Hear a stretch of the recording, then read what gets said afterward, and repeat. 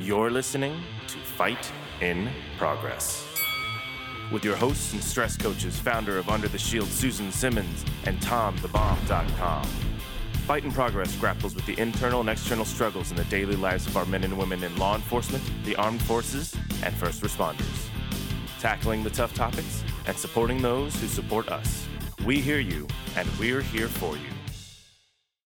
Welcome to Under the Shield presents Fight in Progress. Hello, You sure? Susan. You sure? I'm positive. I don't know. I'm telling you, chemo brain, y'all are going to have to send me messages every morning. Your name is Susan. See, look, it's Fight in Progress. It is. And you're having your own. I just may not remember it. That might not be a bad thing, though, right? I'm not complaining. Y'all might. I'm not. Yeah, life gets more interesting by the day. We now have a new member at Under the Shield, a 14-week-old today German Shepherd puppy named Mackenzie, and I call her Mac. And she has now decided she can counter surf. Oh. She thinks she can jump on the counter. That's been quite entertaining to watch. That's a stretch for her, right? She has feet the size of a freaking horse. And she loves to watch horses on television. And I think she's identifying with them. Oh. Yes, Well, she's going to be as big as one. probably. Yeah. And she and the bird are learning to coexist.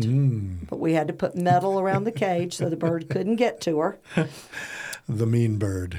The possessed, demonic, evil parrot that resides in my backyard. So anyway, tell us who our guest is today. Our guest today is Chad Campisi. But I like the way you said it a minute ago better. Campisi. There you go. Hey, you got it right. Very nice. So I learned about Chad because I read his book. You read? I did. Joel, did you know he reads? It's a few things. I didn't know motor cops could read. Other than the ticket, right? Yeah, read our rights. Well, I'm curious. You're a cop and you read. I know. And he apparently Well, writes. I'm an ex-cop now. I'm retired from that life. Oh, that's true. Yeah. So I'm still impressed that you could read and write. all I Wow. have to do is read the signature, right? That's true. It's not hard. That's right. So that's how I was introduced to Chad, was through his book. But how did you find his book? My wife. And what's it called? It's called Confessions of a Christian Fraud.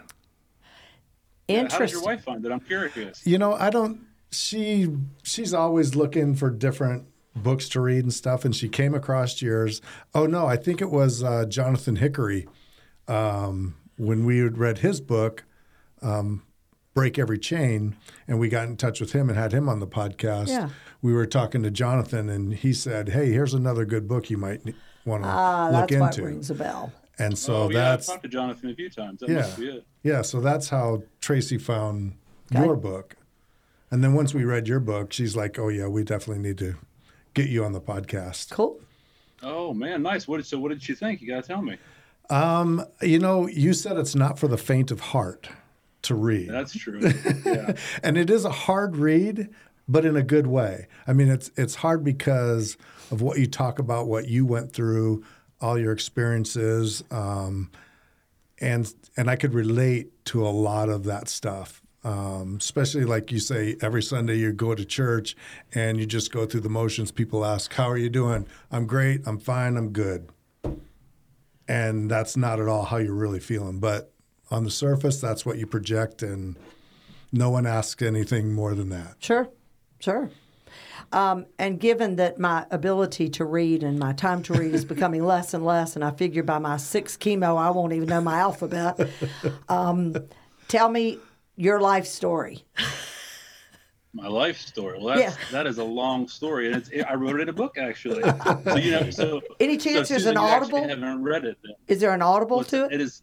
No, I haven't. I've been suggested that because, as we've talked about, men don't read really, and especially cops don't read.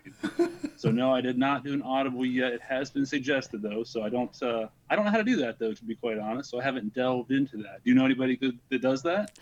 Well, you know, I bet Mike in Dave Grossman's office could help you with that because Dave does most of his books himself or Audible. He self-publishes a lot of his stuff, he reads too. them himself, too? Yes. Oh, absolutely. Oh. Absolutely. So I bet, yeah, we could probably put you in touch Very with nice. Mike in his office, and Mike can get that information. Yeah, that might be a good way to facilitate that for Yeah, me. By all absolutely. means, if he thinks it's worth it, then cool. Well, Yeah, do so, that one, and I'll let you know if it's worth Story it. really is good. Fair enough. So yeah, life story you said.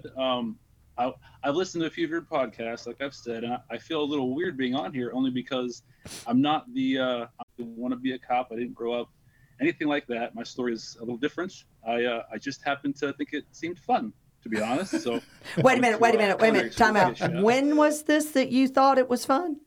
How long ago? So, oh man, would have been 21 years ago. Oh, well, it was fun then. You're right. Okay, I'm sorry. It was You fun look a lot 21 years younger. ago, yes. Yeah. Yes. Okay, just checking. Yeah, not like in the last Yes. 5-10 years. No. No. Okay, I'm No, with I've you. been doing this for 21 years now. It's been a long time, and I went to school for culinary. Went to be a chef. That was not fun, by the way. It was good for a little bit. Wasn't fun. One of my friends there said, "Hey, my buddy's a cop. We should try that." And I thought, well, heck, why not? I got nothing else that's coming to mind. So I rode along. I'm from Columbus, Ohio. Rode along with CPD here in Columbus, and that was like, man, I rode along one night, and we got in a car chase and a foot pursuit, drugs off the street. I'm like, dude, you guys get paid to do this? Yeah, no Like, kidding. seriously? Yeah, Yeah. Yeah. And I was sold. Sign on that me day. up. the good old days. Yeah. Can't do Sign that me up, now, man. but yeah. No, not so much. But it was a lot of fun, and like I said, I was impressed they got paid to do it, and was happy to jump on in. Now, is the training academy in Columbus the big one? I want to say it's a state. I have a good friend who runs that now. Oh, so CPD, Columbus Police have their own academy. I don't work for Columbus Police. I just work in the Columbus area. I work in a suburb here. But they have their own academy, yeah. No, but isn't there There's, another one that's not just Columbus? State Highway Patrol. State Highway Patrol has their own training academy as well. Okay. Yeah, I was trying to look this up, and of course, I don't know why he has Ohio Renaissance Festival on his Facebook, and he doesn't have where he works, but there was an academy there I was actually supposed to go teach years ago, and I don't know, we probably ought to follow up with that. It's been a while. So any law enforcement family background, any of that? No, nothing at all. Like I said, I listened to a few of your guys, and they're military and they're law enforcement families, and it's all down the line. And it seemed fun at the time, so that's what I jumped into, to be honest. And it was very fun there for a while, no doubt. So tell us how that career went. So I started off in one place. I worked in Marion, Ohio, for a few years, and it was a very busy place, a lot of fun. And it turns out I got an offer from another department in the Central Ohio area, and it paid a lot more money. Mm-hmm. So as you guys know, the money is not so great in law enforcement, and the guys who work the hardest tend to not get paid the most, which is interesting. Mm-hmm. And the guys that work in the more richer, wealthier suburbs work a little less. So I made that move and went to a suburb in Columbus that I work in now. I was blessed at both departments. They're both great departments. The one I work in now is awesome too. You might have different opinions from different officers, obviously. Sure. But that has gone well for me until I guess I don't know how to exactly get in it. I think mine is more of a faith story than a law enforcement. I think a little bit. There were some things like Tom said that I wrote in the book that kind of made my story with law enforcement clash with my belief about God and a good God. And Sure. you see things on the street, you deal with people on the street, you deal with calls, and you just think to yourself at the end, how could a good God that loves us, that wants the best for us, that wants the best for my family, how could he let some of this stuff happen? Sure. And it really just clashed with my worldview at that time, and it kind of sent me in a bad direction. At what point in your career? How far in were you? I would say it was fun till about 5 to 7 years, and then About right? Yeah, that's about right. yeah. And like I said, I've listened to a few of your podcasts, and I think back now, and I think maybe it wasn't all just faith. It's maybe just something that everybody faces as well, being in law enforcement and first responders. Sure. But probably between 7 and 10, I had some kids. My wife's a nurse. She works. We lived on different shifts, obviously, trying to shuttle kids from back and forth because we didn't have family in the area. So that was a mess, just trying to do that and kind of moving apart there and being roommates in our home and not really talking, and then shift work on top of that, and then going downhill with the faith thing. And it just kind of all came into a head probably around year 10, I would say. Now, were you working in specialties at all, or was patrol your thing? So interestingly, I was not in specialties. I always wanted to, when I got my new job, I wanted to be a detective. And then I also wanted to get on our equivalent of SWAT, I guess, here. And I think that my young kids obviously had an effect on that, because it's working different shifts, that kind of stuff, you get called in all the time. So I wasn't able to do that. I think I had a lot of resentment toward my kids and my family because I wasn't able to jump into some things I wanted to do, because I was always stuck. You know, you get held over on overtime and you got to scramble and find a neighbor that'll watch your kids or something. And so I couldn't do any of the call out stuff. And I didn't ever get to jump into that at all, really, until now. I'm part of the peer support team, but that's a whole nother story. So that's the most I've ever actually had to get out because of my schedule at home, unfortunately. Or fortunately. Actually, in the long run, looking back, it was fortunately, to be very honest. But you're still working. Yes, I'm actually a school resource officer here in the same suburb now. Okay. How long are you going to continue in this line of work? Well, the thought after the last few years is I have 4 left before I can retire, and I'm getting the heck out. But the job that I have now actually is school resource officer. To be very honest, I love it. It's a total switch of being on the street is, 5% positive, 95% negative most of the time. Being in the school is like a flip on its head, where it's 95% positive, and there's that 5% where you have to be a little more serious and get into some deeper stuff. So as long as I'm in the schools and I'm enjoying what I'm doing, I don't know. We shall see, because I'm very happy where I'm at. So it's been quite the life change. And y'all have a 25-year to be eligible? Yeah, in Ohio, it's 25 and out. Yeah. Is that and then you can do state? drop. You can do drop for 8 years. Okay. And is it a state retirement, or each agency has their own? No, it's a state pension. Okay. And now, do the new cops coming in today also have that retirement? No, I was grandfathered. Oh, come on, Tom. Don't get stupid on us here. Yeah, no. I believe they're at 30 and age 52, and I was at 25 and 48. So Wow. the newest 30 and 52. Yeah. That's a good I was a little plan. worried when they changed it. I was like, I'm grandfathered in, right? That's not me, right? I had to do some checking, but thankfully I am. Yeah. 25 is too long. Yeah. 30 is 30? absolutely that's just crazy is what that is. But at least do they get vested there at a certain point? I got vested. We get vested at 15 years, but that's for a very low percentage. That's like at 20% if you started there. And then you have to go, at least for my 25 and out, you have to go up to the 25 to get like 62%, I think. Okay. And if you leave before the 25, your max is like 30. So it's like you're chained into 25. There's no doubt, or you don't get that max. But do the young ones ever get vested? Because out here they don't. Well, I would assume it's pretty similar, but I don't know how it has changed, because I was grandfathered in. I never took the time to look into how it's changed now. So I would assume it's pretty similar, though. They're probably vested after 15 still. Yeah, our guys out here are going to just be chasing the money all their whole career. There's no reason to be loyal to an agency. Just go from one, get the bonus, stay a year, get the rest of the bonus, and then go to another one and get their bonus. And so what's your own graves? Oh, yeah. And 25, and they got to do 25. Wow. Yes. And you don't ever get vested? No. And they don't get a retirement. Nope. Their retirement is what they put in to on a retirement account. Yep. It's like a 401k? Yeah. It's called something else, Yeah. but it's a Wow. 401 something. Yeah. It's the craziest The thing I've ever department seen. does contribute money to them, but it's nothing like your pension. So where is the benefit to sticking around then? Exactly. There isn't. I don't know. That's what I said. Everybody's got bonuses. Yeah, that's why Phoenix PD is down 600. I don't know. Oh, well, At least. Well, they're at 9 something, and Oh. minimum staffing is 11 something, and they're projecting they'll only add 30 by the end of the year with attrition Oh, and my retirement. goodness. Oh, it's a Yeah. mess. Wow. It's a mess. Yeah. I mean, it's bad around here. It seems like departments are just kind of stealing from each department, but everybody stays in Ohio basically, because that pension you get vested and you have to stay in Ohio. It's not it's not like that, I don't think. Wow. Well, and the money's good out here. It Yeah. always has been. When I moved out here 11 years ago, I told them they'd complain, and I'd go, "Come on, let's go back to the South and let me introduce you to people making nothing." But the money's really good out here. So And it's warm. yeah, that Well, too. You could And it's warm and nice weather. Sometimes it's really, really, Yes. really, really warm. A little too much. Yeah, exactly. Yeah, the vest and the long sleeves and the Motor helmet. Yeah. Well, that's because you were stupid enough to be a motor cop who had to wear a helmet and boots. Oh,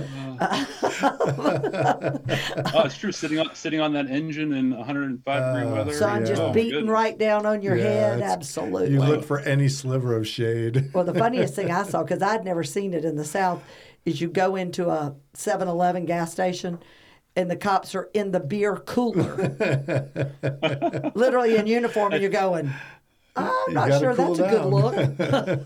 Yeah. And then I realized what they were doing, and I Yeah. went, Yeah. yeah, can't say I blame them for that. So if you know people who want a No doubt. lateral, now would be a good time to come to the Valley. Well, the only problem with that is because I know a lot of people that have looked at lateraling also to Florida is if you're vested in our state pension for 15 years, you can't move that somewhere. Right. So that also keeps them in the state because you can't once you move, that's gone. Sure. You're done. Wow. Oh, man. All right, That's so tell me crazy. about this book. So the book What possessed wasn't you to supposed write be- it? The book wasn't supposed to be a book, to be very honest. What happened was, I would say, like we talked about, year 10 was kind of my downward spiral there. I've listened, like I said, to a lot of your podcasts, and I've heard a few guys who have reached out and talked to people. I was not that guy. I was the stubborn, for lack of a better word, asshole that wasn't going to talk to anybody and didn't need any help and could do it on my own. Oh, the kind So I I- love. Yeah. You are the No one doubt. I want on my couch.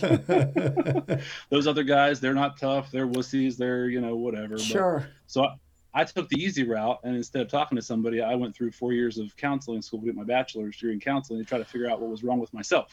Oh, that's a good plan. Yeah, I figured, hey, What do I tell y'all? The people in mental health are crazier than the people That's they deal right. with, and he's dealing with his own crazy self. that was it. I was so embarrassed. I didn't tell my wife. I'm like, I don't know what's wrong with me. But look, work's going to pay for me to go to school. Why not get my 4-year degree in Christian counseling, figure out my faith, figure out my counseling, figure out what the heck is wrong with my head, and I'll fix it myself. And so that's what I did. How'd that work out for you? How'd that work out for you? You know what? And I've said it many times in some of my blogs and some of the people I've talked to. I was able to figure out to a point, to be very honest, what was wrong with me, but I Okay. wasn't able to fix it moving forward. Just because kind of what's wrong didn't give me the tools or the ability to fix it. So what'd you diagnose yourself with? Everything.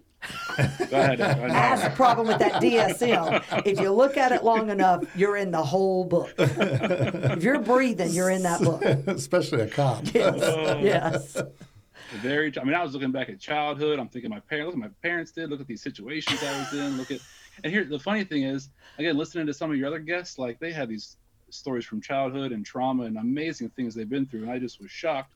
Me, I'm just a suburban kid living in suburbia with my parents who, wanted nothing but the best for me. But I'm just pointing out little things Sure. like, oh, my mom said this to me one day, and my dad, and I was, blessed and taken care of like I wouldn't believe. So, looking back on that, it's like there's nothing there that I can really point to. It's a lot more fun to blame your parents. Exactly. It's easier to blame somebody else. Exactly. So what did you really come to the conclusion, though, your problem was? So, again, about when I started writing this book, it kind of came to a head where there's a story in the book where I went on a suicide call at my department, and what happened was being there.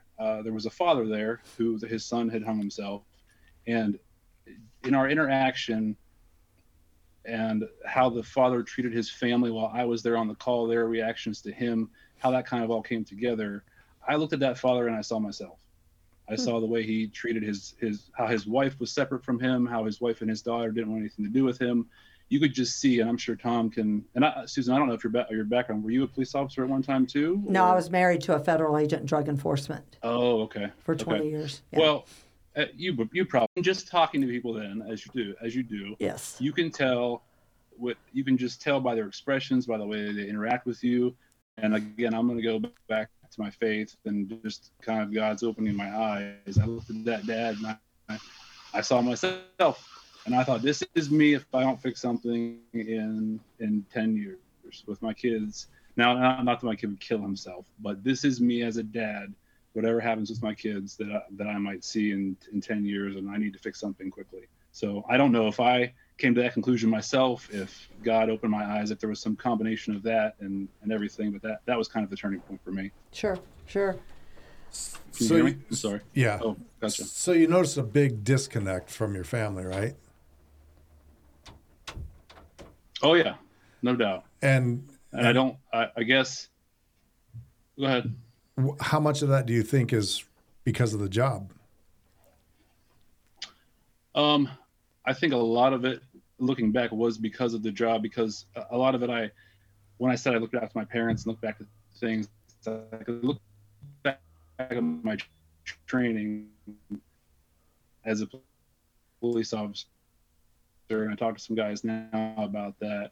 We're trained to always be right, always be in control. Never was not able after a point. I'm sorry, but home. telling a bunch of male cops I got in with my wife, that they're always right. Yeah, I got a problem right off the bat. Yeah. Right and prideful. I would say it was a lot of pride on my part as well. Sure. But just not being able to turn that mindset off when you came home. In the street, you need to be in control. When you're at home, that'll kill your relationships. Anything we learn in training on the street will kill our relationships outside of work.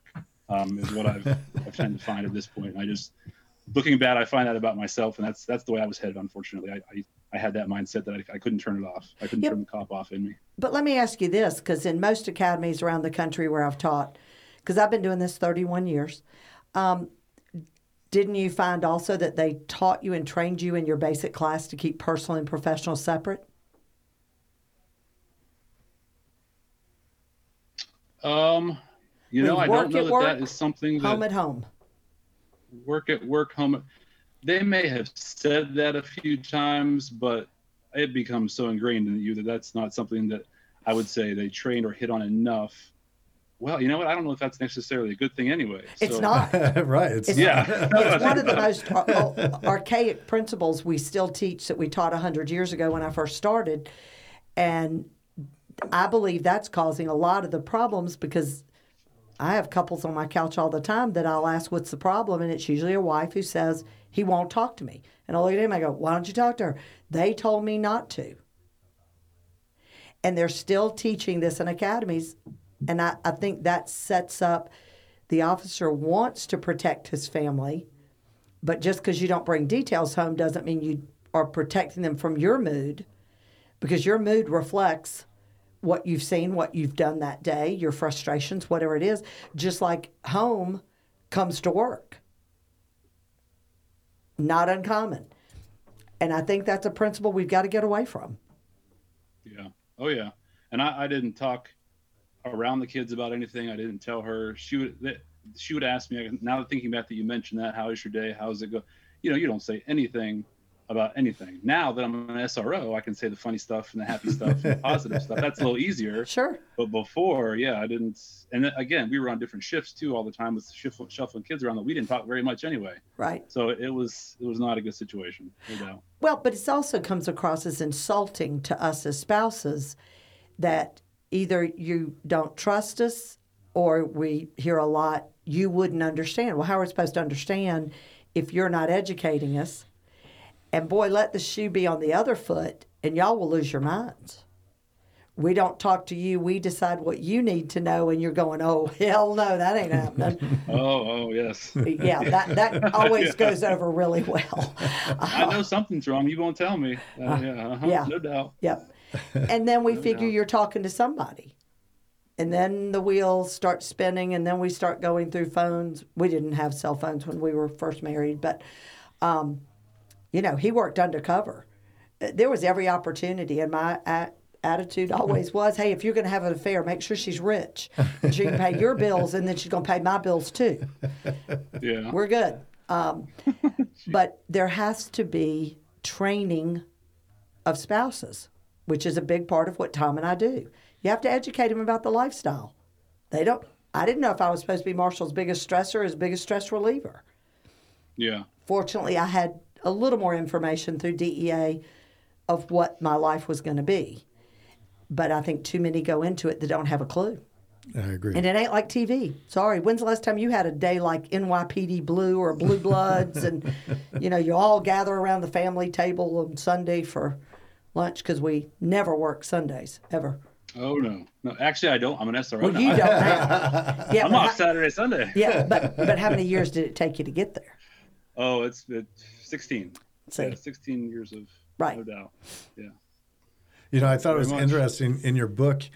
You refer to the things that you saw and dealt with that you had to bury the skeletons, and that's his analogy of.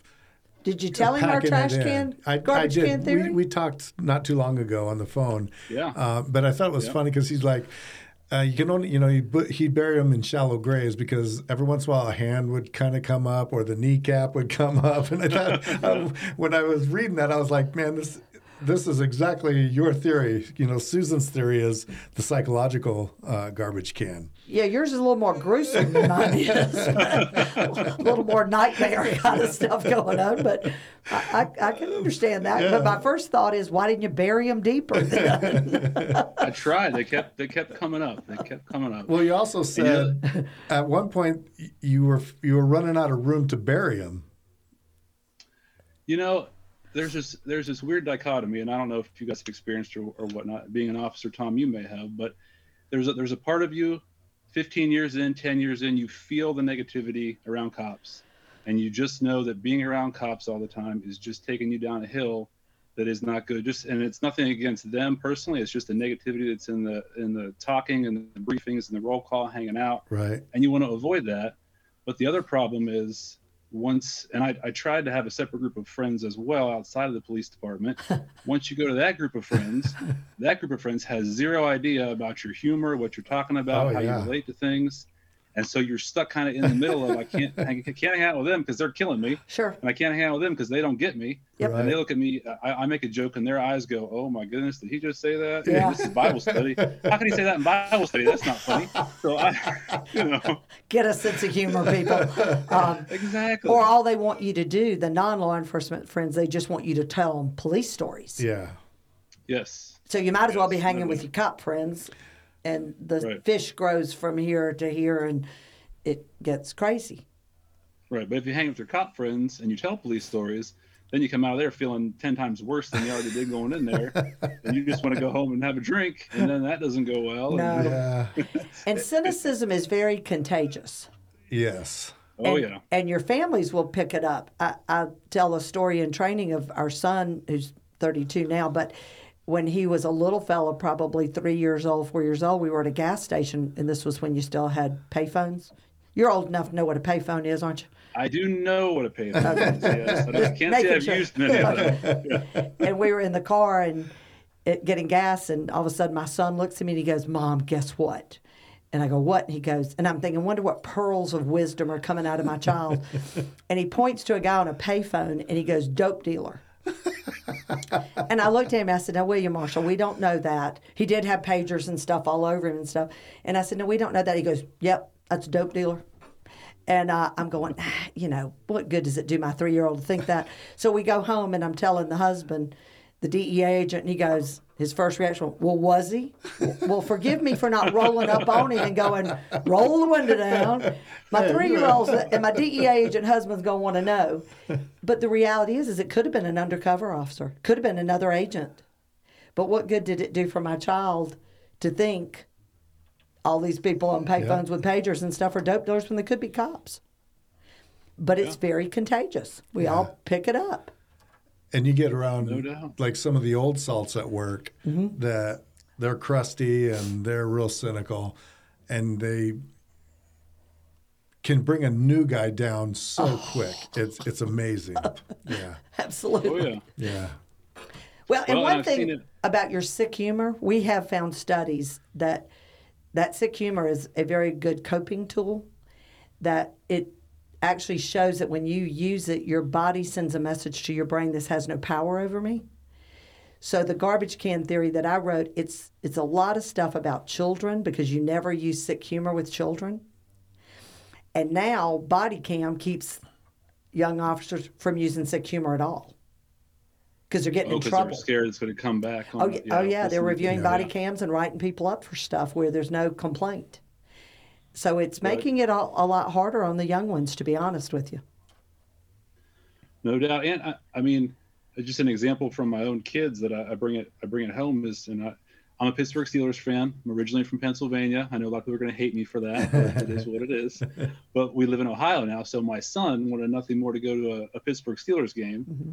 And the first thing I think of when anybody, and he just bugged me, can we go to a game? Can we go to a game? I just think, crowds, big crowds, lots of people. This is not going to go well. I don't know what's going on, what's going to happen. Like, you can't shut it off. And I feel bad that it carries over to my kids. Sure. And it affects them because they don't care. They just want to go to a game. They want to go to a concert even. My wife wants to go to a concert.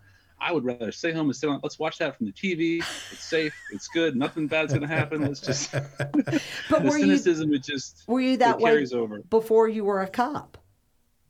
No, I hated cops. But I mean, and you didn't mind crowds. You were good in crowds before. Oh yeah, I was young then. That was 19, 18. Yeah. And I'm sorry, that squeaked out. I did not like cops. I got my license suspended in high school. I smoked some weed in high school. It did not go well.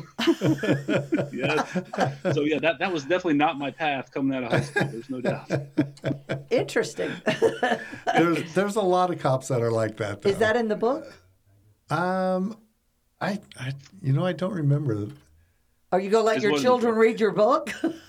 So interestingly, so the book again, I guess I didn't say this, but the book is an apology.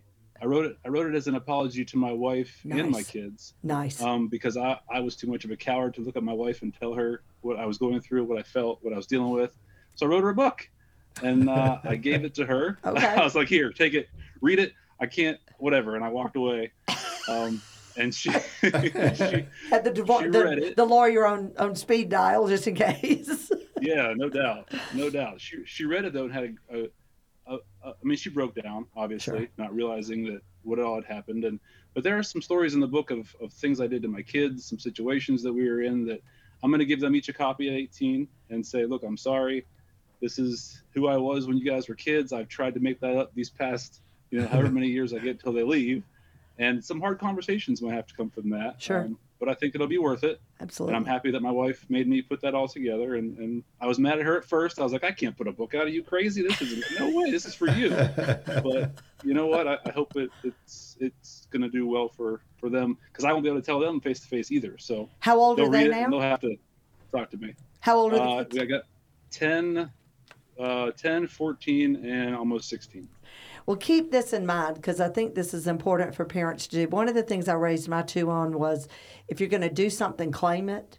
If you're not going to claim it, don't do it. But you have to set the example. You did it, so claim it. There was no intent. It wasn't like you woke up every morning going, well, let me see what I can do to be a real asshole to my children or my wife or whatever. And if you did, you probably need to come to Phoenix and we probably ought to have some sessions. Then bring your wife with you. The perfect way to put it too. I was just an asshole to everybody. So that's, and my wife has a few times called me an emotionless prick. Not recently. Not recently. Okay, that was a few years ago. So we have improved. Life is things are better. We have improved. We've gotten much better. So when did you write the book compared to your breaking point? Let's see. So the breaking point, was probably 6 to 7 years ago. The book took me maybe a year in the same spot. And then, it took me a few years, oddly enough, just to kind of figure out the whole faith aspect of it to be able to integrate that as well. And I don't know, do you guys, I know, Tom, I've heard you talk a little bit about faith. Susan, do you have a faith background at all too? Or? Yes. Oh, God is all, I'm his entertainment. What are you talking about? Seriously, he put me on this earth just to keep him entertained.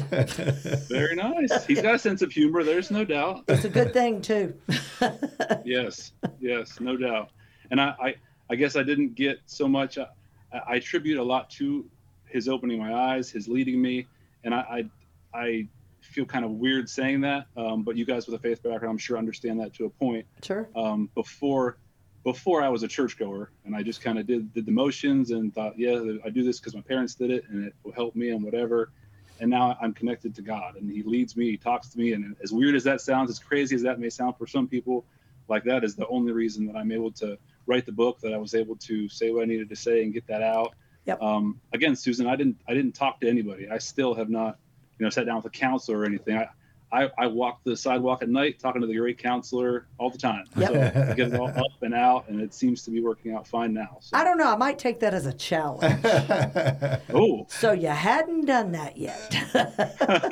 Well, I can't fly out to Arizona to do that just yet. I'm a little busy with sports and stuff. But if you're ever in the Ohio area, by all means, let me know. No doubt. We have this recorded when I show up on his door.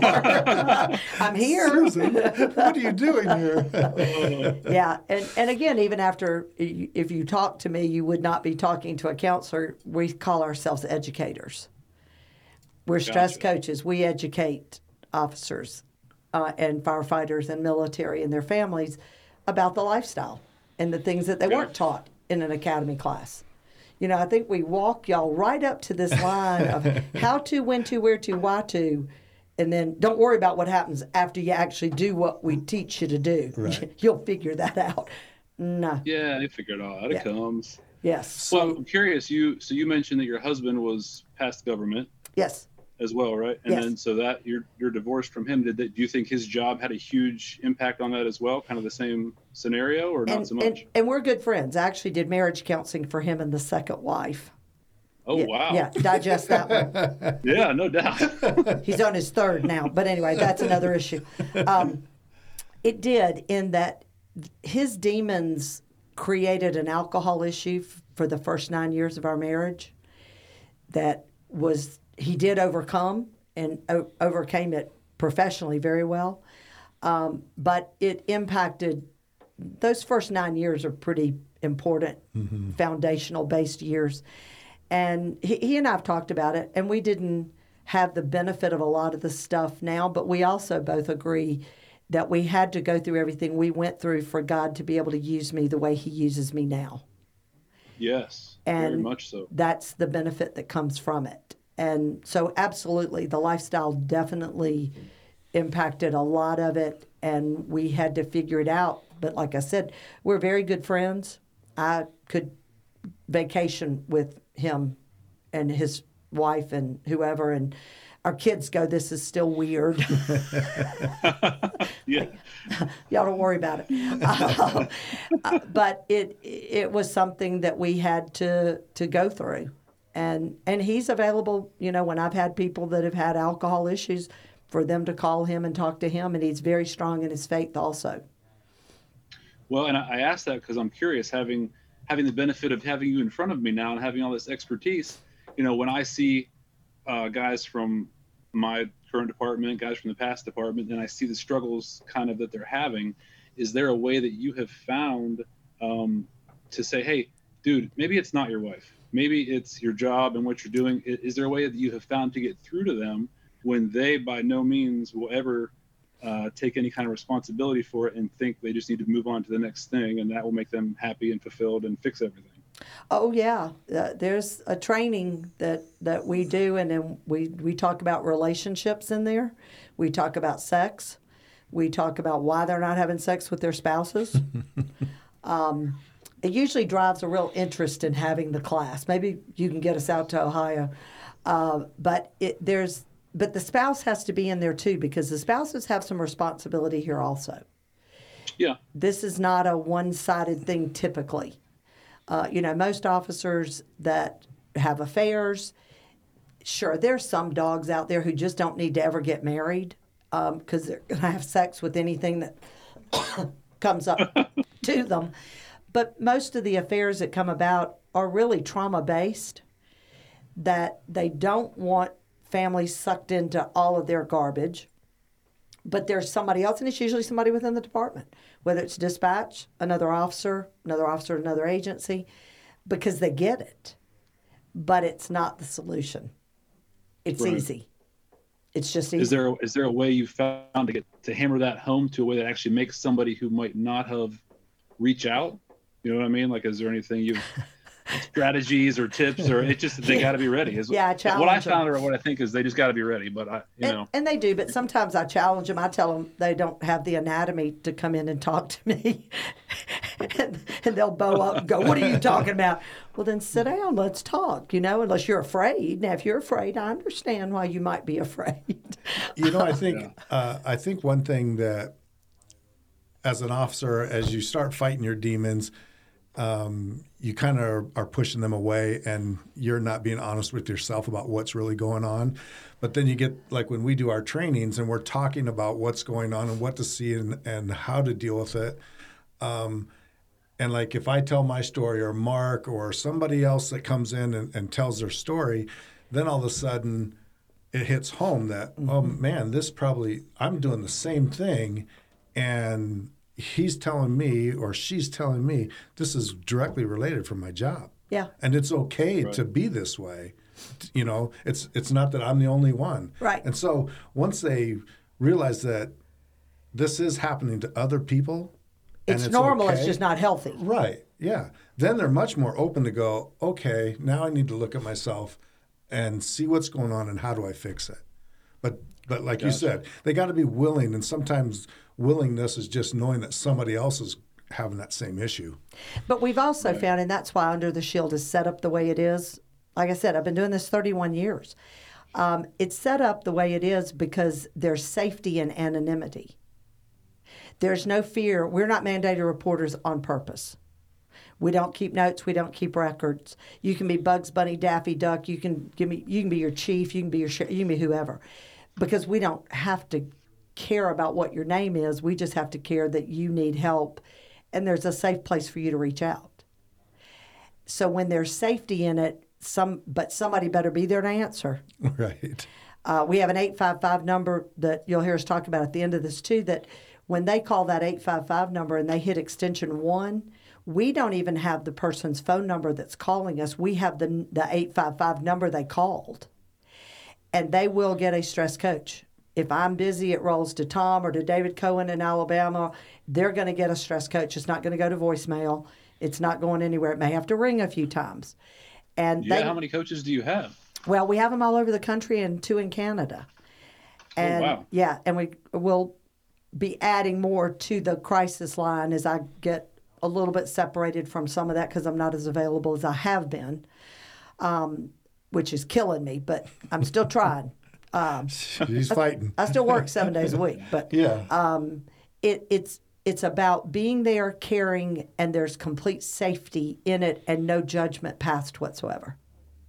And when I tell my story of Marshall was my high school sweetheart, we started dating in the 9th grade, went all the way through college together. He was always going to be a cop, something in law enforcement. He was a deputy till DEA picked him up in 84. You probably weren't even born then, but that's okay. That doesn't make me feel too bad. 81. Oh, yeah, you were 3 years old. Oh, my God. I probably could have given birth to you, but anyway.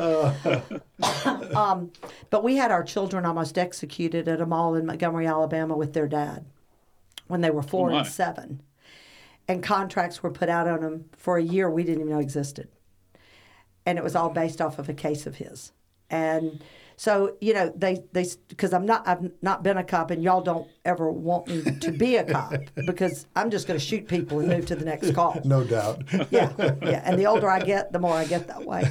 But it's more about they do feel like they can relate to me somehow because I don't sit in judgment of what they're doing. And the suicides are an issue, but all this stuff that we find, most of it is physiologically based. Vitamin deficiencies, mineral deficiencies, and sleep deprivation, which feed the paranoia that I got to keep this stuff to myself and can't tell anybody. And then when I have officers like Tom and Mark Valenzuela from Phoenix who get up and talk about the aftermath of shootings and events and stuff they've been in, and there are people who are combat Marines, people go, man, I experienced what he did. So it is normal. I just need to know what to do about it. And that's the sad part about the licensed mental health world. They come at it from that DSM. They come at it from a place of mental illness. You're all crazy. but you're not mentally ill. We've MMPI'd you to death. Yeah. And Well, I think you just solved a problem for me. Actually, you may have answered a question that I didn't know I had an answer to. see, I didn't even know you So- had the question, did you?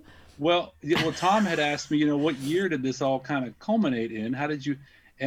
So an officer, a friend of mine, who's a very good friend and shall still remain nameless, talked to me probably it'd be 7 years ago now. Talked me into coming to third shift, and I was not a third shifter. I hated third shift. I did it on training, and I didn't ever want to do it again. I was first and second all the time, second from there. He said, "Oh, come! It's so fun. We do OVIs, and you enjoy it. You get to chase cars and chase." I said no. And somehow he talked me into it, seniority based, of course. I could get better days off, and so I'll try it for this 1 year.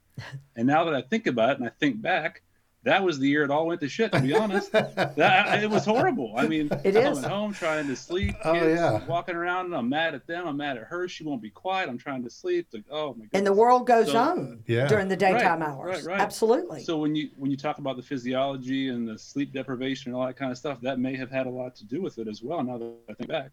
Most of the suicides, people who are suicidal that we see, because they can come to us, we don't have to report anybody anywhere. We deal with it. And most of them, I'd say 99%, it all comes from sleep deprivation.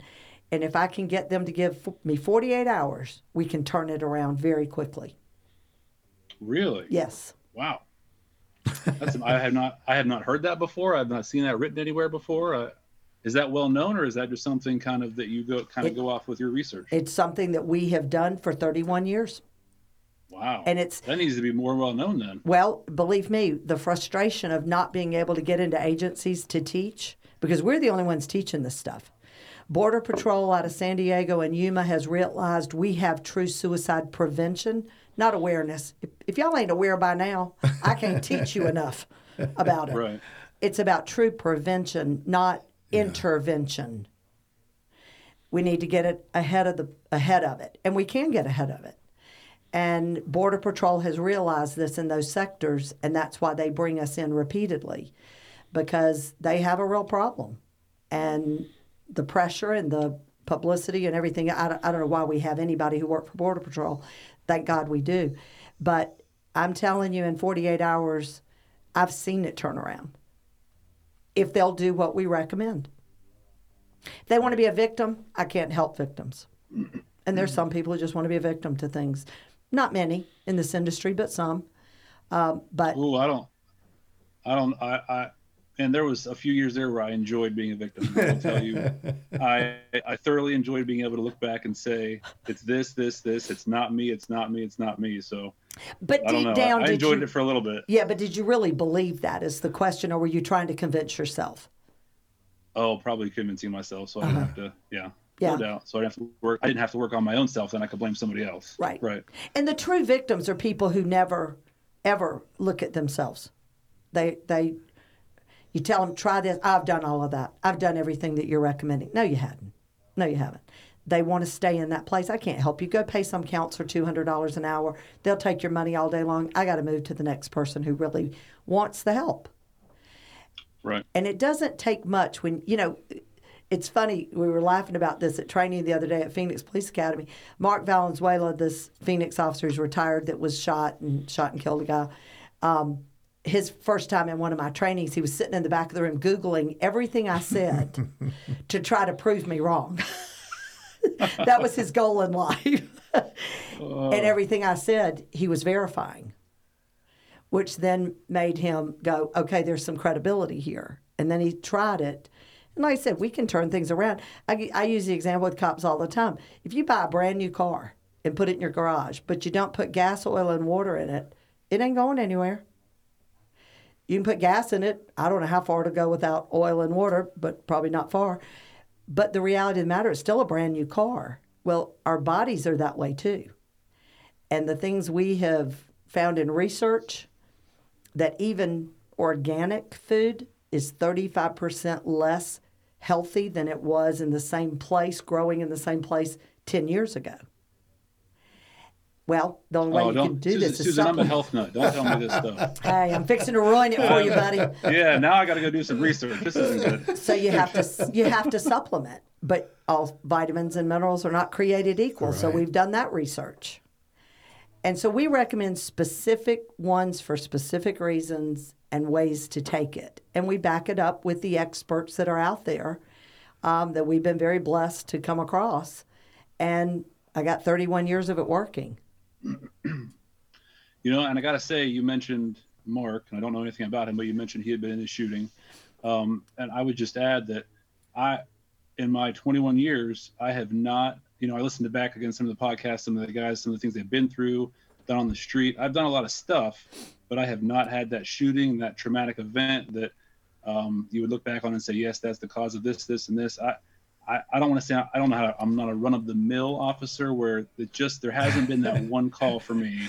But I feel kind of odd to say that, but you know, and I still had issues. So it just seemed odd to me. But we need to change your perspective, though. Yeah. It's not just one call that's the problem. No. One call may cause And a it's problem. not the shooting, Right. usually. That's the problem. But look at how much, right, it's cumulative. Look at all the stuff you've seen and dealt with over the years. That no one should have to. Right. But you even mentioned that in your book. The police are the last one to get called to fix the problem for everybody else, you know? We're dealing with the shit that nobody wants to deal with. And Mark's problem wasn't the shooting, but that's all mental health wanted to deal with. Mark's problem when he came to me a year and a half later was the fact that he couldn't save an innocent woman from being executed. And nobody had ever said that to him.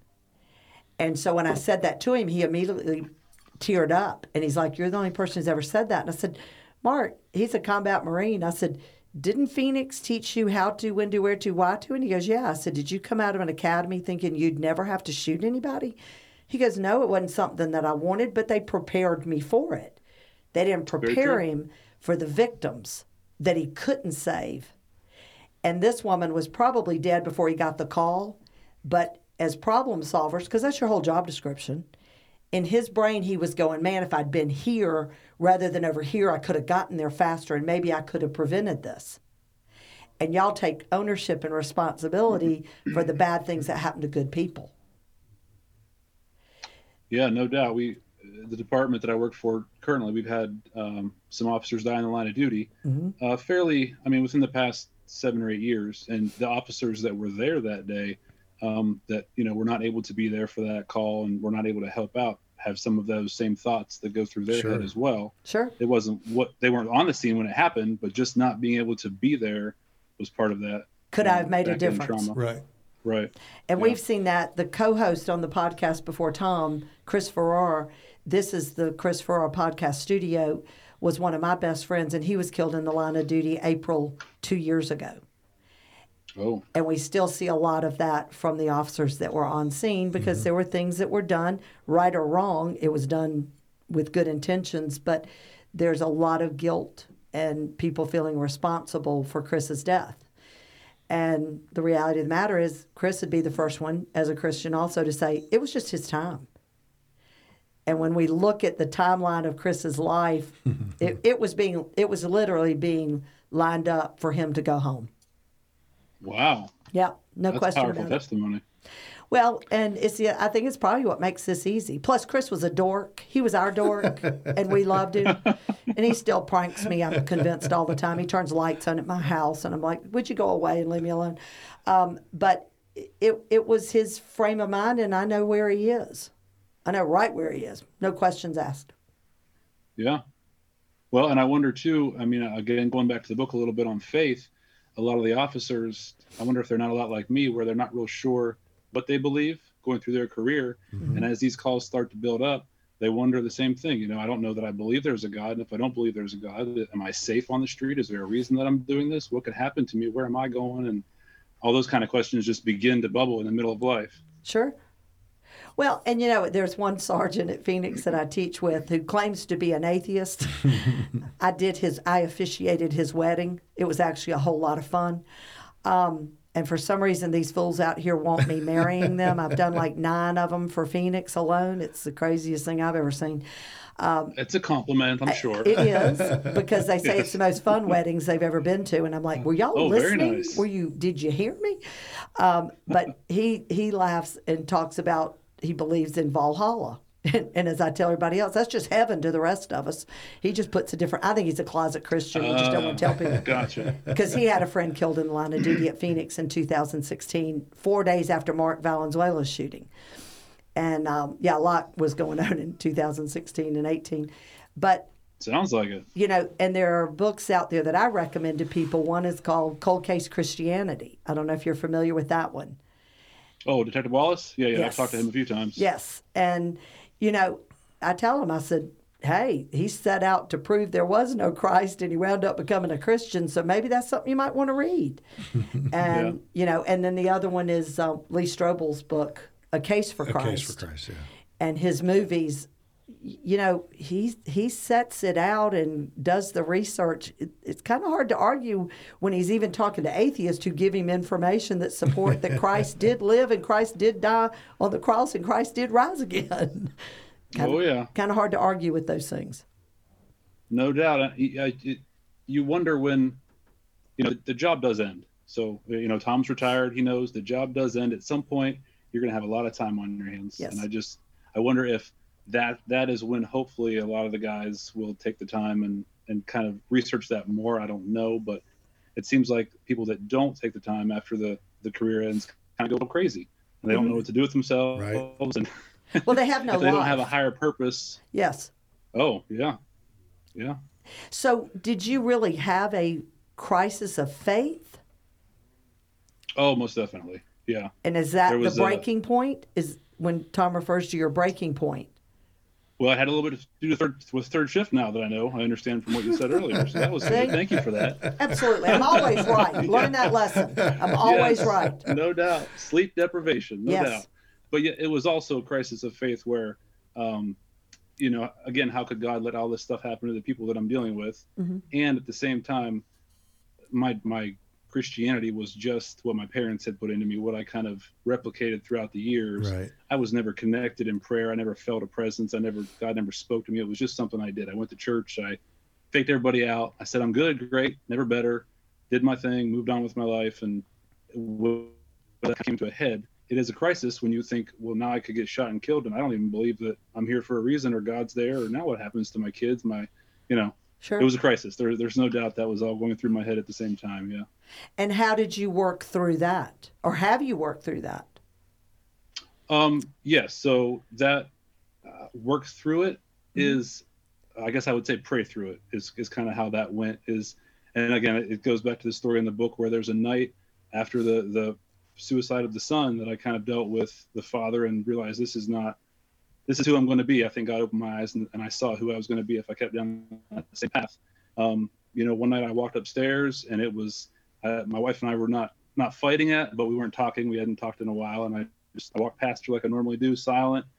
And I was in the bathroom getting ready for a shower. And it was like, it all kind of came to a head for whatever reason in my head. I don't know why. I can't explain it. Mm-hmm. I had been drinking a little bit that night, but I certainly had not had a lot. And all I heard was, "Are you ready?" I heard it in my head. I heard it in my heart. "Are you ready?"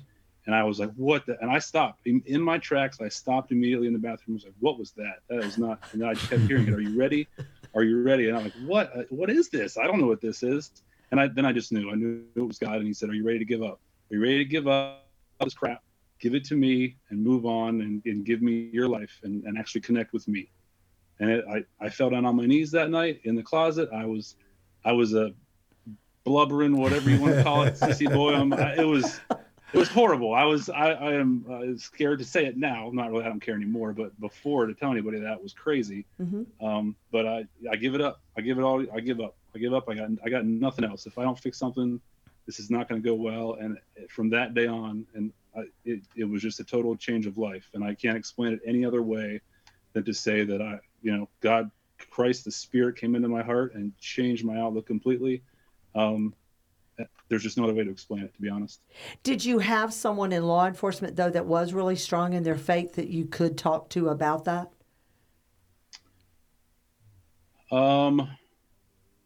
No, I don't think I did, actually. Really? There was a lot, and it's funny because there was a lot of people in law enforcement that I talked to about my faith prior to that, thinking that I had it all together, thinking I knew what I was talking about, trying to show them, the right way, and this is the way. And in the end, it was like I didn't even know what I was talking about, because that's just I don't know. So well, it's hard to be. It's hard to take control of your life and be in control of your life when you're really not in control of anything. Sure. You think you Right. are, Yeah. but Yeah, God and I argue that all the time. I keep telling him, just give me 24 hours. Let me run things 24 hours. Now, when I screw it up, I'll give it back to you. But Chris used to laugh, and he goes, Susan, I just envision you walk around your house talking to him all day. And I said, that's pretty accurate. I'm not one of these that think you have to necessarily get into a quiet room and all of that kind of stuff. I'm thanking him for parking places. I'm thanking him my dog hasn't destroyed anything major that I can't replace yet. It's just regular conversations like I would have probably with anybody most of the time. And, and even with this cancer whole thing, my oncologist is like, Susan, cancer doesn't bother you and chemo doesn't bother you, but the inefficiency of the system fitting into your schedule on your calendar is about to put you in your grave. And I'm like, you're right. I know where I'm going. It's a win-win. In this world, as woke as it is, I'm a little offended he hadn't brought me home yet. It's one of those things that I think sometimes people think it has to be this level of reverence that is not really obtainable for most of us, with the these and thous and those and it's just talking to him. Right. If I had, I'm going to make an admission here. I don't think my neighbors are going to listen to this, so that's okay. But my wife is going to know about this. I take walks after dinner usually at night, and I've learned now to put my earbuds in. And as long as I put my earbuds in, as I'm talking to God, people think I'm on the phone because they think I'm talking on my earbuds, right? Otherwise, I look like a freak walking down the sidewalk, just looking at it. My son makes fun of me, and his coach saw me one day when they were driving past. They're like, Dad, you walk real slow and you stare at the sky as you walk along, and just like you're mouthing something. And I'm like, yeah, those are my prayer walks. Those are my prayer walks. That's what I do. So, just like you, I walk around and I talk to him all day, and I feel like he talks to me, and my life has totally changed, and there's nothing else that I can really point to but that. So, well, and I laugh and tell people all the time, I'm not this smart. So when they hear something come out of my mouth in session or in trainings that makes sense, I don't deserve the credit. God does, because there have been times that my mouth has said things and my brain is going, where are you going with this, Susan? And a really good analogy will come out and I'll go, dang, that was good. And it wasn't Susan. I can tell you that much. It happened with Border Patrol one time. And I just laugh and I go, hey, now I have to apologize, because I always laugh and say there's a hole up here and God shoves ideas in my head and they come out my mouth because I have no filter. But Satan periodically gets in there too, and I do have to apologize for those things. Very true. But, yes. It's also about showing people that as Christians, we're human. We know we're not perfect. Yeah. The only perfect person hung on a cross, not on my bucket list of things to ever do. Yeah. But I think sometimes the people who struggle with their faith think there's an expectation to be something that none of us can accomplish. Mm-hmm. So they always think they're falling short. It's not true in church, though. That's where we fake it the most. So people who go to church. Well, and that's why what I did, at least. That's where you have to be perfect, is in church. Right, but that's why I love my non-denominational church, because they're constantly saying none of us earns our way there. We get there by what Christ did for us. And I just think it's hard. A lot of the organized religion things, I think, have turned the younger generations off, when in reality it's a lot simpler than really what they make it out to be. And all this judgment of we're the only ones going to heaven and everybody else going, whatever. And it's not my job to judge. I tell clients all the time, this is a judgment-free zone. I got my own stuff I'm going to have to answer for. I got no right to be judging anything anybody else has done.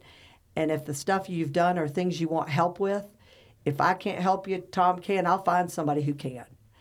And we just give them a different way of looking at it, where we're not, oh my God, you had your gun in your mouth last night. Oh my God, we got to take your badge and your gun from you. Well, I better go get a U-Haul and load it up at his house, because probably doesn't have just one. But it's more about, hey, most people that come in and tell me they've been suicidal, I go, hey, join the club. Most of us have had those thoughts. It's all right. Yeah. It's what are we going to do now? And what brought it on? How can we help? My sessions run a minimum of 4 hours most days. Wow. I've had them run 18 hours because my attitude is I may not get you in there but once. And Now, again, do you bring faith into those sessions at all, or do you kind I of do. just wait and see how that goes with? Yeah.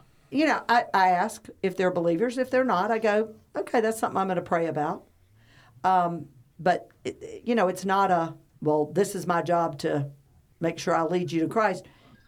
There are other ways to do it without being Exactly, in your yeah. face. I do have a red man stick in my office that I've threatened officers with occasionally. Sometimes it's well deserved. But like I've had officers pull guns on me in my office before. And I go, wow, cool. One of them, I looked at him and I started laughing. He goes, what are you laughing at? I said, I've seen you on a range. You couldn't hit the side of a barn. And he started laughing. But it was his level of, I need somebody to help me. And I'm like, you ain't got to point the 45 at me. I got it. But it's almost a test. And I go, whatever. I don't report them. Well, what's interesting is, a quick shout out here for a group in Ohio. It's called, I don't know if you've ever heard of it. It's called the First Responders Bridge I have in not. Ohio. Mm-mm. No. So they put on a 3-day seminar here in Central Ohio in the Columbus area. The hotels are paid for, food paid for. There's speakers. It's a health and wellness kind of forum that explains to officers kind of the same thing you do, kind of the training of sorts with peer speakers and breakout groups and that kind of thing that I'm a part of and I help out with as a chaplain. But I remember the first time they did it, they tried to make it kind of a non-faith kind of thing where they wanted everybody to feel comfortable coming in. But as they continued to do it, it just seemed like this with the speakers, like that you just can't hold that in. So it seems like that the faith base, for me at least, and everybody I've talked to, is kind of where everybody ends up on their uphill swing. And you have talked to more people I know than I ever will, but it just seems like that always seems to be the base for change, at least a little bit, and then it kind of goes from there. And what is the group called again? It's called the First Responders Bridge. And I think the website is firstrespondersbridge.org. And yeah, it's a wonderful organization started here by some retired officers in Columbus. That it has helped many people that come in from all different states. You got to pay your own transportation, obviously, coming in, but after you get here, the hotel is paid for, the days are paid for, all the food's paid for, and it's 3 days of. It makes a huge impact. Sure. No Are they talking about physiological, though, impact of this job and vitamin and mineral deficiencies? I haven't sat through all the presentations. I've only been able to go to one day because of my schedule, but I know they do have a doctor come out and talk about a lot related to that. I don't know exactly what his speech, what the details are of that, though. Okay. Because that's one of the things I think we're told the most on our evaluations is nobody else is teaching these things. Oh, gotcha. And they'll think it sounds really simple, but when you explain, again, like the car example, it makes sense to them that their bodies, and especially third shift, what's open third shift? Where are you getting those White Castle, good, nutritious meals from? Sure. Yeah, out here it all ends in, what is it? All the Mexican restaurants end in the same Ertos. Yeah, Toes. one of those, yes. It all ends in toes. Yes. And, yeah, nice. Not healthy. But it makes sense. And when you show them it's simple, and if they'll just give you 48 hours, and of course then they come in and go, I think it's psychosomatic. And I'll go, well, then stop taking it, stupid, and see what happens. And then they'll come back 2 days, I feel like crap again. I guess that's psychosomatic too, whatever. It's that cynicism that goes on. Yeah. But I'd be curious to get the details of that too. So that you put that on in a week training, or how? I know Tom, you spoke a little bit about that. You do 2 week trainings, and that's part of it, or it's an 8-hour. We do 2 8-hour trainings that are big ones. One is with spouses or significant other, but I have to tell them don't bring both because I've had them show up with the girlfriend and the wife.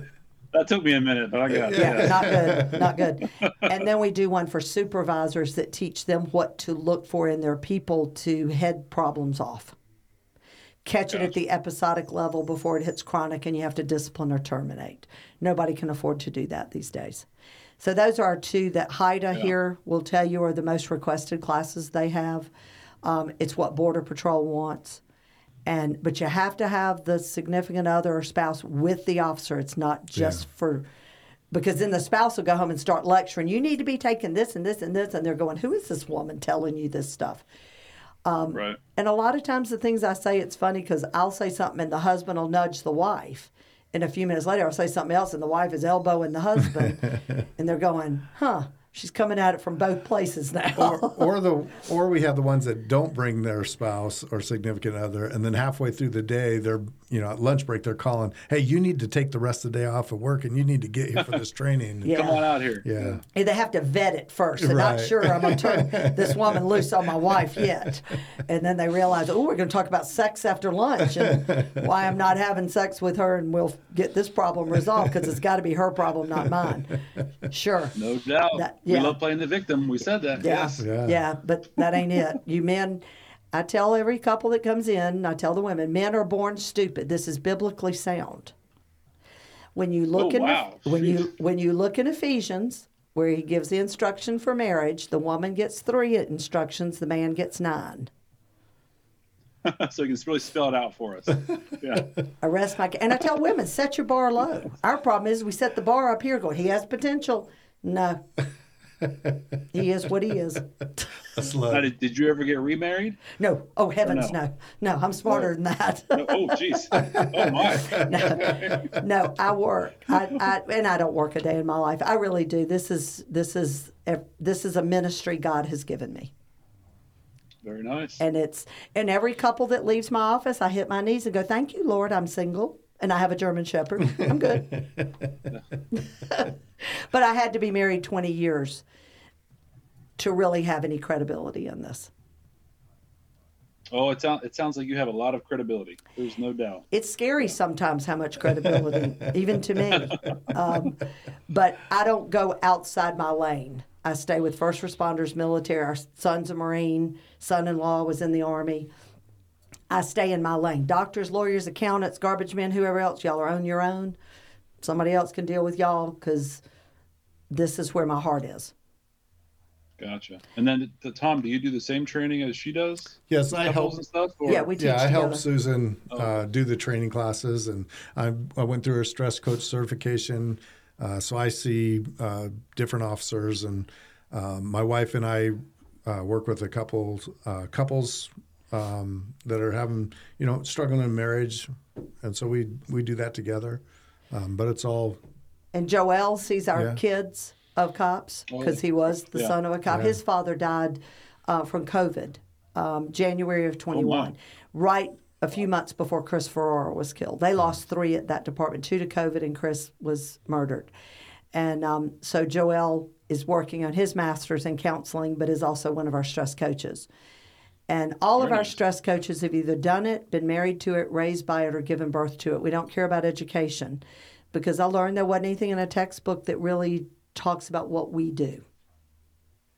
Yeah. Well, and just having the experience is what gives you the legitimacy, not necessarily the education. Right. You can't have the education and not have the experience. So, yeah, that makes sense. Well, it's hard to understand when the mental health world and our big push with them, we work with a particular psychologist out here that our firefighters, police officers absolutely adore him. And he gets it. He wasn't a cop, but he started working 40 plus years ago with military. He gets it. And he has nothing but respect for the population.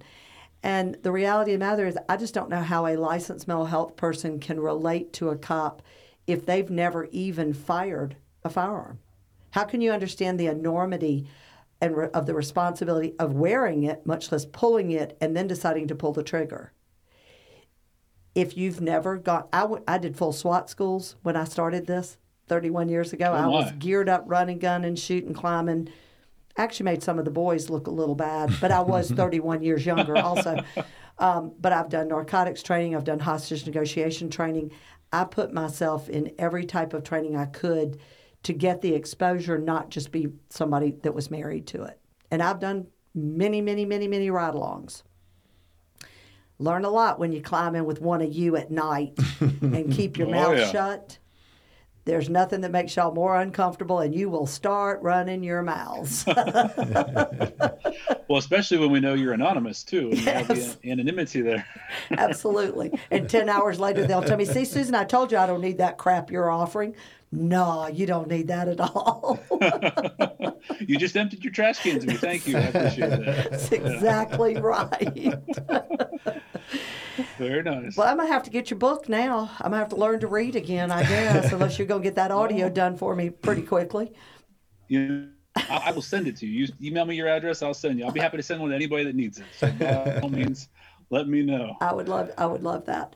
But, and I think there's a lot of opportunity, I think, that we can also tie this in. There's a lot of things we're wanting to do around the country because we do travel and teach. Are you familiar with Lieutenant Colonel Dave Grossman?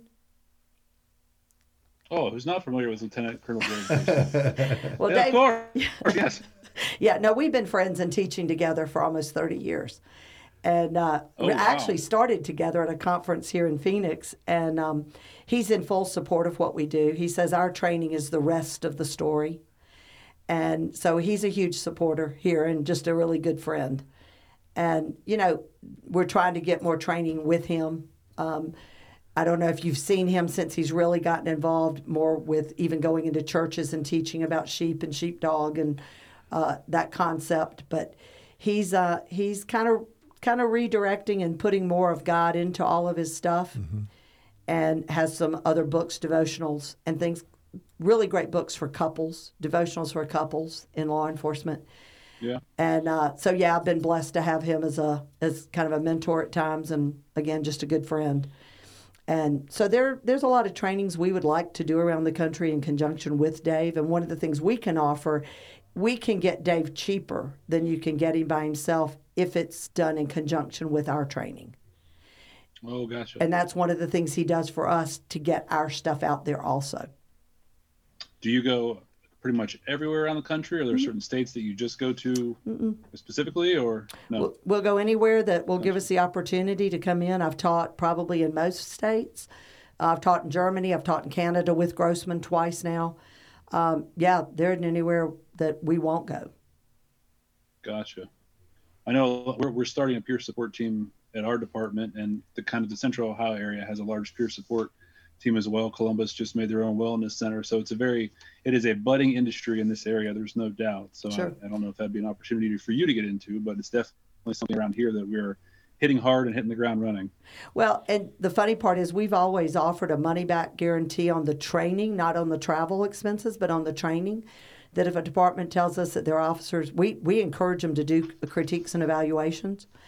And if the officers say they didn't learn something new, we'll give them the training feedback. And in 31 years, we've never been asked for it back, ever. That's a good track record. I thought it was pretty good, too, because cops really do want money back if they get an opportunity. Oh, yeah. And, we want free stuff initially. We don't just want money back. We want it free in the first place. Come on. If it's free, it can be basket weaving. Y'all don't even care about that. But we stand behind our stuff enough, and we've had enough evaluations of it, and we stay current on everything that we're pretty confident that that's not going to be the issue. People are going to learn things that they've probably never heard before, especially in the suicide prevention side. I am curious, Tom, from what you said last time, it just dawned on me, you do the marriage counseling with your wife as well. Did you kind of have that point too, the same thing we talked about, where there was a point in your career that you kind of dealt with the same stuff, or not really? Oh, he wound up on my couch. Oh, did he? Oh, he did? Gotcha. Yeah, I did. My wife and I went to Susan. Our first session was almost 5 hours on her couch. Yeah. So, oh my. Yeah. Okay. Yeah. Been there. But didn't think he had been there that long. Yeah, I had no idea. When I left, I was like, man, we were there almost 5 hours. And I told my wife, I said, it's crazy. It wasn't like normal therapy, There was none of this, and how does that make you feel? That type of, nothing warm and fuzzy with Susan. No. It's direct to the point, Don't ask, because I'll tell you. Yes. Yes, you do not seem warm and fuzzy, Susan. And, it was funny because it was like and it was the first time that we had really met. Yeah, so, absolutely. But it was like sitting down and reminiscing with a friend that you haven't seen in a while. And I was really surprised how much crap came out. We talked about so much stuff and in such a short amount of time. I was just amazed. Yeah, it was crazy. And the officers around here will tell you I play all kind of mind games with them. Oh. It's fun. It's crazy how she has ways of just getting you to open up and talk. It's amazing. It's a God thing. Yeah, sounds like it. What made you though actually pull the trigger and sit down with her? Was there something that was said or done, or you know what I mean? What It was that? all because of our dork friend Chris Farrar after he was killed. I still had about 6 months gotcha. left before I retired, and at that point I was just done burying friends and people I knew and going to cop funerals, and because as a motor you go to all the cop funerals in the area, whether you know them or not. But it was tough, dealing with that. And then I knew that Under the Shield meant, was a lot, very impactful on Chris's life, and I knew that it meant a lot to him. I didn't realize to the full extent at the time, though. And my wife and I happened to be over at Chris's parents' house, and something was said. I broke down, started crying. I turned away from everybody, tried to regain my composure, and Chris's mom, she's a little bitty thing. She come walking around, give me a big bear hug, and that didn't help because then we're both standing there crying. The next morning, we got text from Chris's mom, Linda, and Chris's sister, Angela, and said that I have to make an appointment with Susan, and if I don't make it, they will make it for me and take me there. So he called. So I called. He came. Nice. Yeah. And see Chris's story, and you should listen to his podcast. It's episode 11. When I first met Chris, he was a sergeant at Chandler, and he was suicidal. And he got demoted. A lot of stuff happened. He was off work for a long time. The mental health world really did him wrong. Yeah. And when he died, he was the most decorated officer in the history of Chandler Police Department and the most respected, and never went back to a supervisory role. They demoted him. He stayed in that patrol position where he could help other officers because he had the knowledge of a sergeant but none of the responsibilities. And then he became one of our stress coaches, and he was on the podcast with me. And that his life experience of being suicidal was really what made him who he was. And it wasn't the negative that it had started out to be. He turned it and used it as a positive. Very nice. Yeah. And has that seemed to reach out and people have come to you because of that? Yes. Too? Yeah. 100%. Yeah. And he sent a lot of people to me that he didn't want to work with directly because of the conflict of working together. But he helped more people than we'll probably ever know, to be honest with you. And I think it's that we can relate. Officers who are these, and let me tell you something, the toughest of you are the ones that fall the easiest. If I can get you on my couch, I got you. You ain't leaving till I have you in tears at least once. And they'll come in and go, I'm not going to cry. And I'll go, we'll see. Challenge me. Watch this. Or I'll never sit on your couch. Yeah. Don't say that. Yeah. You have in the hour we've been talking or whatever, I can tell you have a style that, again, the warm and fuzzy therapist is not going to get through to somebody like us. We need the straightforward style that you have, the very upfront. This is how it's going to be. That has to be how it's going to be. Yeah, they'll tell you they're afraid of me, and I'm like, hey, whatever works. Okay, if that works as for long you. as you do what you say, right? Do as you're told, and we'll all get along just fine. And I will get in somebody's face because, again, I know God has my back on this thing. This is what He wants me doing, and I know your hearts. Honestly and truthfully. Now, a schizophrenic lawyer would scare me to death.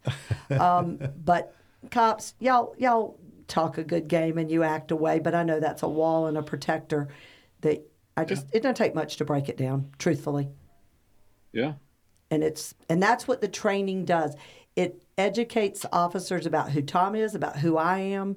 If they just saw me on a piece of paper and my bio and all my degrees and my letters behind my name and all that crap, I'm just another nobody to them that can't possibly understand. But when we get up in front and talk about the fact that I don't care what a chief thinks, actually they're the best PR I've got going. The more they dog me, the more the officers want to come.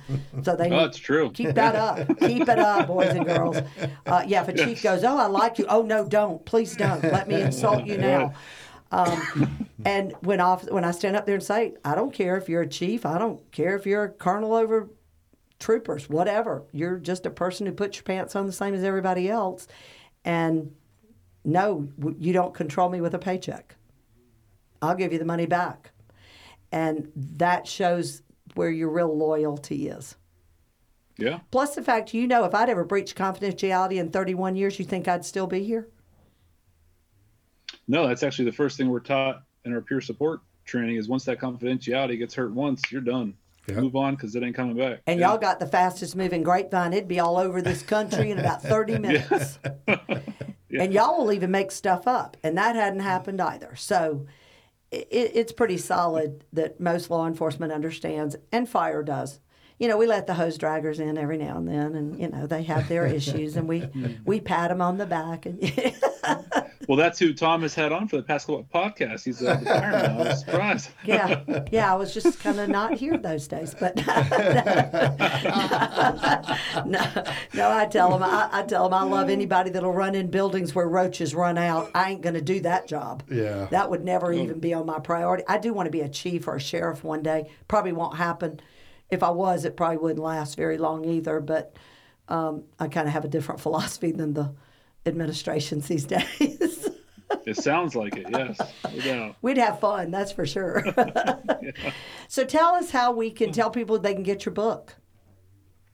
The book is on Amazon. Again, Okay. It's called Confession of a Christian Fraud. If for some reason you can't afford it, heck, I'll send you one. So you email me. It's chad.campese, CAMPESE, that's at Gmail. And yeah, if you feel like you need it and need to reach out to somebody, I'm completely open. That's what it's there for. That's why my wife told me to publish it. So Sure. It wasn't supposed to be. It's out there. And if you think it can help you and whatever, I'll send you a copy. Just shoot me an email. It's fine. And Under the Shield will be happy to do the same thing for them. If they want to call us and say they want it and can't afford it, we'll order it and make sure it gets to them. Because it's too important. And I think the title of it says a whole lot. Because I think it's you in a self-assessment telling people as Christians, we've got to stop being the fraud. Mm-hmm. Yeah.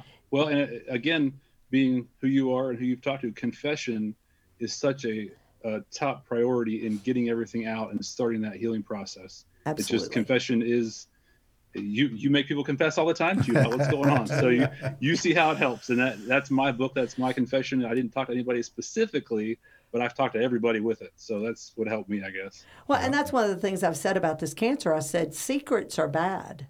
I don't know why people who have cancer don't talk about it. My life's an open book because y'all kind of can find out things or make it up, so y'all will background me to death. But the reality is a secret is a bad thing. So why wouldn't I talk about it, especially if I can help somebody else with it?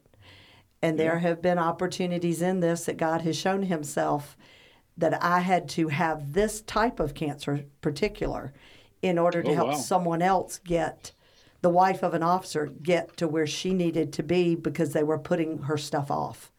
And it would have been very detrimental to her. And so, I go, you don't have to give me everything. You can send me a text. You can leave me a note on the bathroom mirror. But if you want me to experience it, okay, if we can turn around and use it for good. And that's what we try to do. What a testimony and a positive way that you're handling it shows that it actually is from your heart, and that is something you truly believe and truly feel, and it's not just lip service. And Absolutely. That does more than you can imagine, no doubt. Well, and I know it upsets a lot of chiefs that I'm still here. And I'm like, hey guys, it'll come one day, but not today. Not today. Not today. I still got stuff to do. Fair enough. We all do. There's Yes. no doubt. So I hope you'll come back on again, and we'll make sure Joelle also puts your contact information in the description in the body of, this so that they can reach out to you, because we have had people reach out to our guest. Can I say one thing about that? Absolutely. And Tom can testify to this.